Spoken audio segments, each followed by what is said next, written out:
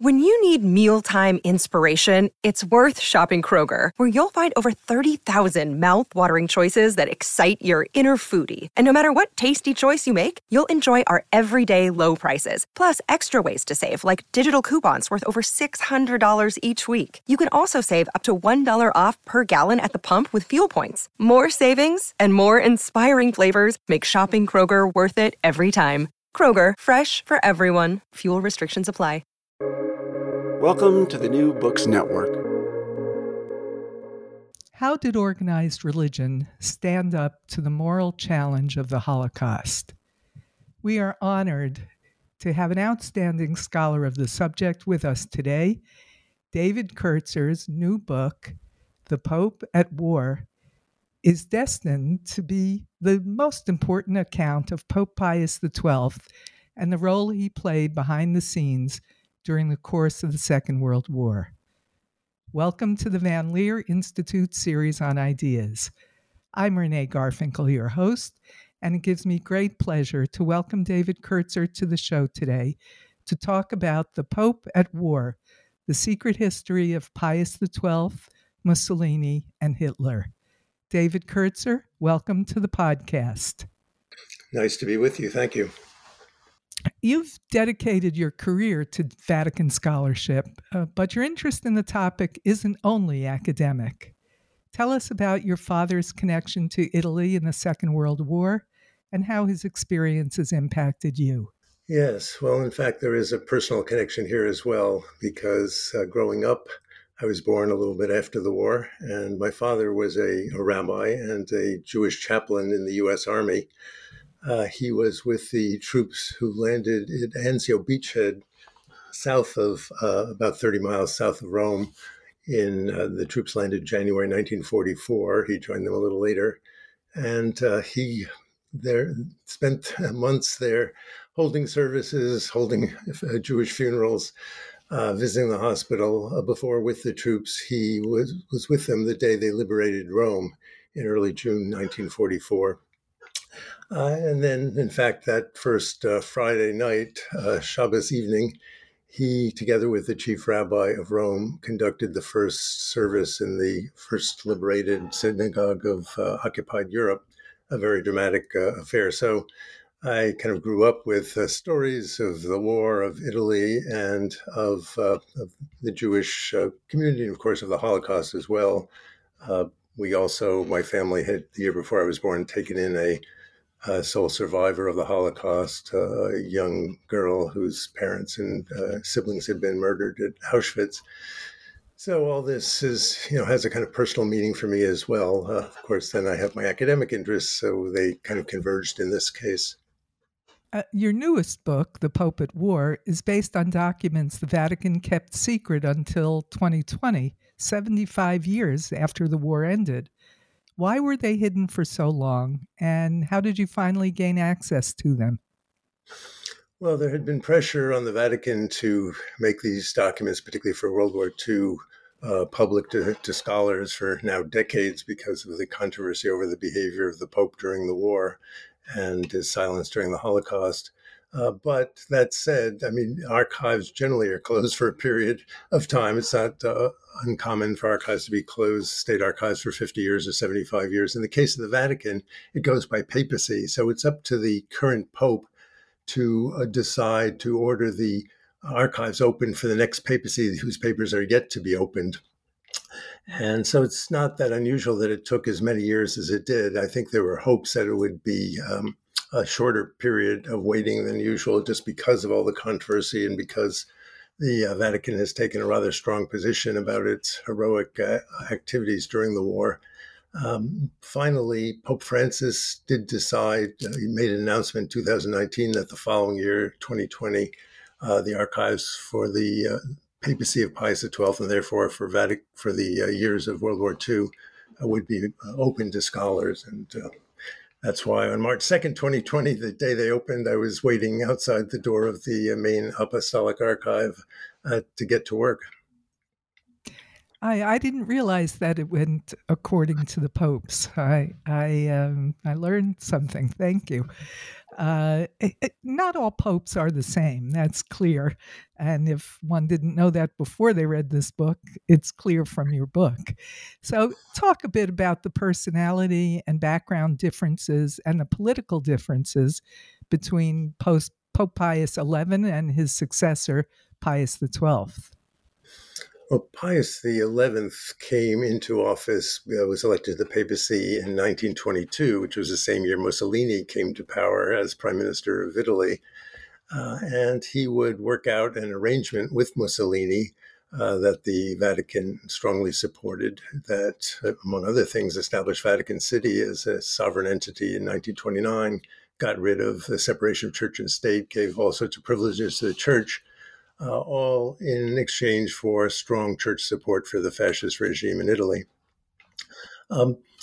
However, by the mid-1930s, as Mussolini began to flirt more and more and embrace more and more Hitler and his alliance with Nazi Germany, the Pope Pius XI became very concerned because while he had a positive view of the Italian fascist regime and its very pro-church policy, he had a very negative view of the Hitler regime, which he saw as a pagan religion, which was trying to undermine the influence of the Catholic Church in Germany. So by the end of his, and I should say one other thing is he was rather emotional or temperamental Pope. So if he were angry with a foreign ambassador, his country's behavior, he would call him in, shout at him, pound his fist on his desk, and so on. This is kind of the opposite of the very diplomatic follower, Pius XII, who comes to the papacy in March of 1939, so just before World War II gets started. And Pius XII came from what's called Black aristocracy, that his family had in Rome had been very close to the popes for 3 generations. His father was dean of the lawyers of the Vatican. And he himself had never been in a pastoral role. He had always been, right from the time of his ordination, a member of the Secretary of State. Then he spent 12 years, 1917 to 1929, as nuncio in Germany. So he got to know Germany intimately, spoke German fluently. So in the last months of Pius XI's life, his anger at the Nazi regime was reflected in the fact that he had the Vatican daily newspaper almost on a daily basis publish strong criticisms, attacks on the German regime, having nothing to do with Jews, by the way, but having to do with its treatment of the Catholic Church in Germany. When Pius XII was elected in early March 1939, one of the first things he did is order the Vatican newspaper to stop all attacks on Germany. And this would lead Hitler to see an opportunity. The new documents that you had access to describe negotiations between the Pope and Hitler's envoy in 1939. What were they negotiating about? Yes, there were some people who said that there'd be nothing new in these Vatican archives when they were open because the Vatican, because of the criticism about the silence of the Pope, had back between 1965 and 1981 published 12 volumes of papers of archival documents from the war years bearing on the war. And so their position, at least the position of some, was, well, everything important has already been published. But one thing I discovered once they let us into the archives was this is not true at all, that there are many dramatic and important documents that had not been made public. And among them, probably the most surprising of all, their ability to keep this secret for over 80 years, was that shortly, within weeks of Pius XII's election to the papacy, Hitler, seeing an opportunity, decided to send a secret envoy to enter into negotiations with the Pope. And those negotiations took place over many months. We found in these newly opened archives not only evidence of their talks, but actual more or less transcripts of their talks. It seems that the Pope kept in an adjacent room a native German prelate who recorded their conversations, which, by the way, were held in German. So we now not only know about these, but we have more or less transcripts of what was said. And what were they negotiating about? Well, the Pope was concerned as he saw it, as his predecessor had seen it, the Nazi regime had been um, getting in the way of the church's influence in a variety of ways, had been closing down parochial schools. Hitler didn't like children going to parochial schools. He wanted them to go to state schools where they'd be indoctrinated in Nazi ideology. Hitler was closing down various seminaries and other Catholic institutions.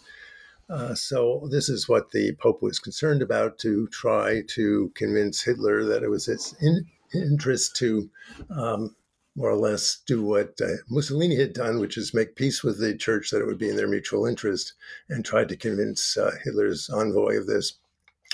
Hitler basically was not happy about the criticism that the previous Pope had been expressing toward his regime. A large majority of his, minority, maybe about 40%, once Austria had been included in the Third Reich, of the population of the Third Reich was Catholic. So it was in Hitler's interest, certainly, not to have the Pope seen as being critical of him. So he wanted to keep the Pope silent in that sense. Like France and Austria, the Vatican never had really owned up to its role in the Holocaust.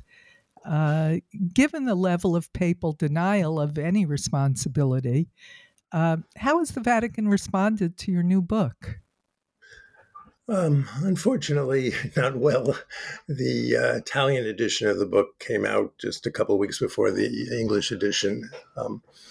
Actually, there's a German edition that just came out in early March, and there's a British edition and other editions on the way. But when the Italian edition came out a week later, the Vatican daily newspaper, L'Osservatore Romano, devoted a full page to denouncing the book. And 2 days later, the daily newspaper of the Roman Catholic hierarchy of Italy, L'Avvenire, published another full page denunciation of the book. The only difference being the latter author apparently never read a page of the book, but sort of cribbed from the Vatican newspaper and added some additional charges of its own. So unfortunately, the Vatican is sticking by this narrative that it had always been anti-fascist, it had always been anti-Nazi, that it had saved huge numbers of Jews by its policy of remaining silent and so forth. This is disturbing, I think. That said, it should be acknowledged that a number of national churches in Europe, including Germany, the German hierarchy in a statement of early 2020, but some of the other churches as well, national churches as well, including French Church, have acknowledged their role and asked apologies, in the case most recently of the German Church, acknowledging that they had been urging all good Catholics to go to war at Hitler's cause and had never spoken out against the extermination of Europe's Jews while it was going on, and while it was going on, and who was committing it, of course. There were people who didn't consider themselves pagan. They considered themselves Christian, whether Protestant or Catholic. Well, I understand. I understand that.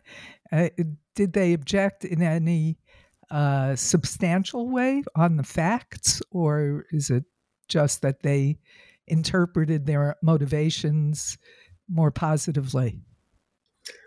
Well, they can't really dispute the facts in the book, which are from the archives, including the Vatican archives. There are about 8,000 pages of documents from the newly opened Vatican archives that were one of the bases of the book, along with archives in Italy, that is the Italian fascist government's archives, the German government's archives, the French, British, and American archives.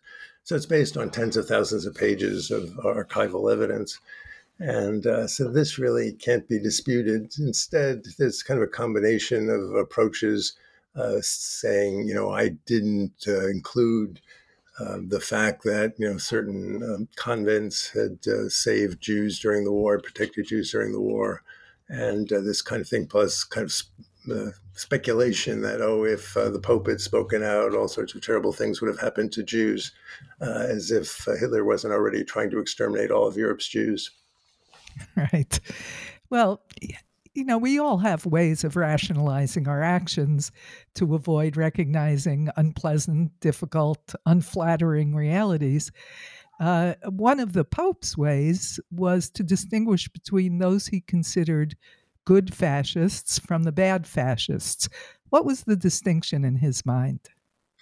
The distinction was those who supported the church, and the bad fascists were the anti-clerical fascists. Now we're talking about Italians, but even in the case of the Nazis, there was a distinction between the good Nazis and the bad Nazis. I mean, from the church point of view, for example, the German ambassadors to the Holy See were seen as good Germans or good Nazis, and these were the enablers of the Nazi regime, the people who, probably thought Hitler was, outrageous in many respects, but did everything they could to smooth relations. In this case, between the Holy See, the Church, and the National Socialist regime. So, this would be the distinction: attitude toward the Church.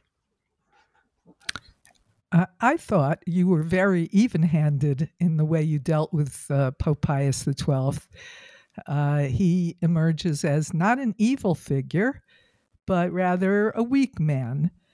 Nevertheless, as head of the church that claims to be universal, he tried only to save the Italian Jews who had converted to Catholicism and failed even at that modest goal. Tell us that story. Yes, well, it turns out that for the church, a very important distinction was between Jews who had been baptized and those who remained Jews. And there are many kind of elements of this story, but maybe the most dramatic concerns October 16th, 1943, the notorious date of the roundup of Rome's Jews. So I think this gives you one good illustration of this, which is, so this is the day when basically Hitler sends 350 SS to Rome. They will go around beginning at dawn Saturday morning.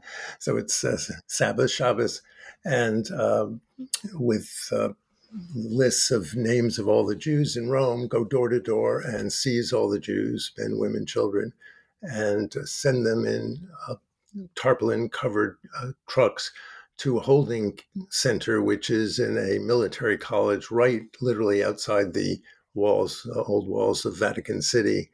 And they're held there for 2 days. 1,259 are arrested that are on their list of the Jews of Rome. The train is ready to take them, but they're held there for 2 days and what are they doing for the 2 days? They're checking their baptismal credentials. And we now know from the opening of the Vatican archives how active the Vatican was in trying to communicate to the Germans which of the Jews they had seized had actually been baptized. And not only baptized, and this is even more surprising to me, but to prove that Jewish men who had married Catholic women and had church weddings, that is, they had pledged to have their children baptized at birth and raised as Catholic, the Germans would release them as well. So that 2 days later, when October 18th, the train it rolls on for its destination, it goes directly to Auschwitz. There are just about 1,007. So there are about 250 people had been released. And who was released? It was those who could prove their baptismal credentials or that of their wife and children. Mm-hmm. Do you think a different man, someone who might have made different choices, could have been a more effective moral leader than Pope Pius XII was? Yes, I do. I mean, as you mentioned before, my book doesn't paint a kind of black and white story of, evil Pope and so on. He was, I think one can make an argument if I were asked to be in a debate to defend him, that he was in a very difficult position. Certainly in the first years of the war, there was good reason to believe Hitler would win the war. If you think of how rapidly the German army advanced through Western Europe, for example, and drove the British off the continent and took over the Balkans, North Africa, and so forth, there was good reason to think from the Pope's point of view that he had to be careful to protect the church in a Europe that could come under the thumb of Hitler and his ally Mussolini. So I think understanding his behavior, particularly in the early years of the war, this is something one needs to keep in mind. Moreover, for example, at the time the Jews were being rounded up in Rome, it was a time of the German occupation of Rome, and the Pope was eager to maintain good relations with the occupying German military forces. And so, this was the mindset. Now, if I think if one thinks of what could a Pope have done who was going to be courageous and stand up for human values, would this have totally changed what was going on? Perhaps not. But, for example, I'd begin early in the war. That is, Italy's decision to enter the war. Italy did not enter the war at the beginning in September 1st, 1939, with the German invasion of Poland. They waited until June. Clearly, the Pope didn't want Italy to join the war, but he kept this to himself. And whereas the Germans, the majority were Protestant, albeit a large minority were Catholic. In Italy, 99% of the population was Catholic, plus not only the Pope was Italian and Roman, in fact, but the clergy in charge of the Vatican, that is the Curia, the Cardinals of the Curia, there were about 24, and all but one was Italian. So the Pope's influence in Italy was enormous. Of course, they had their parishes, thousands of parishes through every hamlet and town in the country. So if the Pope had loudly objected to Mussolini entering the war and said no good Catholic could participate in this, this would have been dramatic. And in fact, just the opposite happens, because the clergy, and it's not going to be easy, by the way, for Mussolini to convince Italians that they want to go to war on Hitler's side. They just fought a war against Germany not all that long ago in World War I, where 500,000 Italians were killed. The idea of Nazi Aryan supremacy wasn't going to appeal to many Italians. So Mussolini had a problem, and he needed the support of the clergy, the Roman Catholic clergy in Italy, which he got. So even though the Pope not only is the universal spiritual leader of the church, but he's also essentially served as the primate, the leader of the Italian church. There was no other cardinal primate as there was in other countries.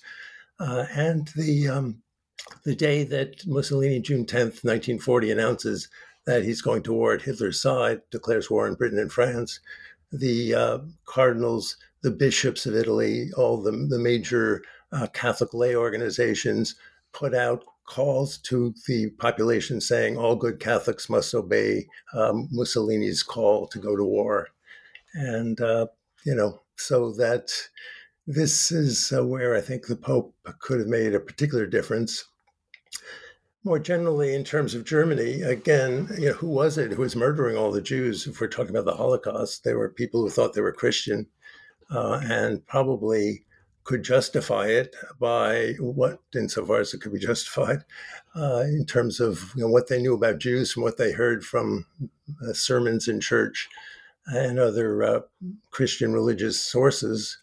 And there were other sources as well, but these were highly influential. And so the responsibility that the Pope could be seen to have for this is all the greater, I think.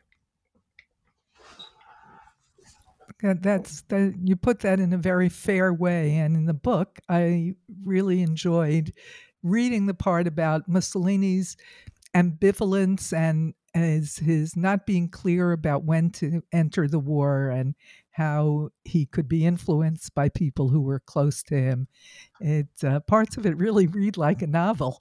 I had to remind myself, that's besides the fact that it's very well written, I had to remind myself that this really happened. This was a real leader, and he was making decisions that had a profound impact.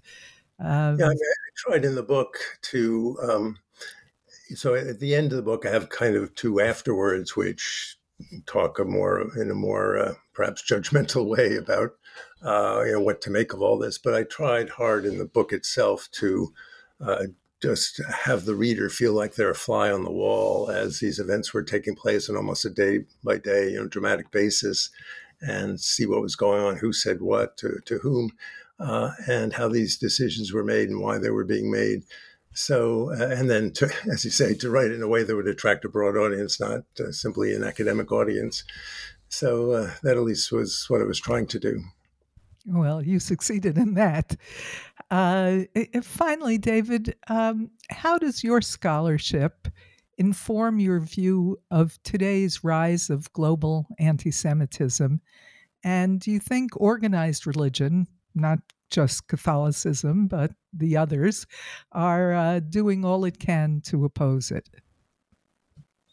Well, of course, first of all, it is important to say, insofar as my book was about the Vatican and part the Vatican and the Jews, that with Second Vatican Council and Nostra Aetate in 1965, all this, the attitudes of the Church, of the Roman Catholic Church toward Jews, changed dramatically. And this has been, extremely important. So as bad as perhaps anti-Semitism is these days, the situation is dramatically improved, at least as far as the Catholic Church goes. One does see the dangers of demonization of another people. So this, of course, tragically, for centuries, involves Jews perhaps more than others. But it involves not only Jews. And so I think the lesson of, one of the lessons from my book and of the Holocaust, I think, are that even the demonization, which isn't in itself cast in murderous terms. I mean, certainly the popes and never called for or wanted the massacre of Jews that the Holocaust represented. Yet it was enabled and made possible by that demonization. So one does, those who would minimize the danger of the spreading of demonization of Jews now, anti-Semitism, I think need to pay attention to that history, to that danger. It does strike me that religious leaders have a special responsibility here. I mean, since Jews are a religion, there's kind of a special responsibility for leaders of other religions to inoculate their own flocks against the demonization of Jews, of anti-Semitism. And, we are certainly seeing a fair amount of that. But, as you suggest, it's, these days, it's not just in the Christian world, but in other parts of the world. So not just Christian leaders, but Muslim and other leaders that need to, I think, draw lessons from this history as well. The book is The Pope at War, The Secret History of Pius XII, Mussolini, and Hitler. Thank you, David, for taking the time to talk with us about your very important work. Thanks for having me. And thanks to our researcher, Bela Pasikov.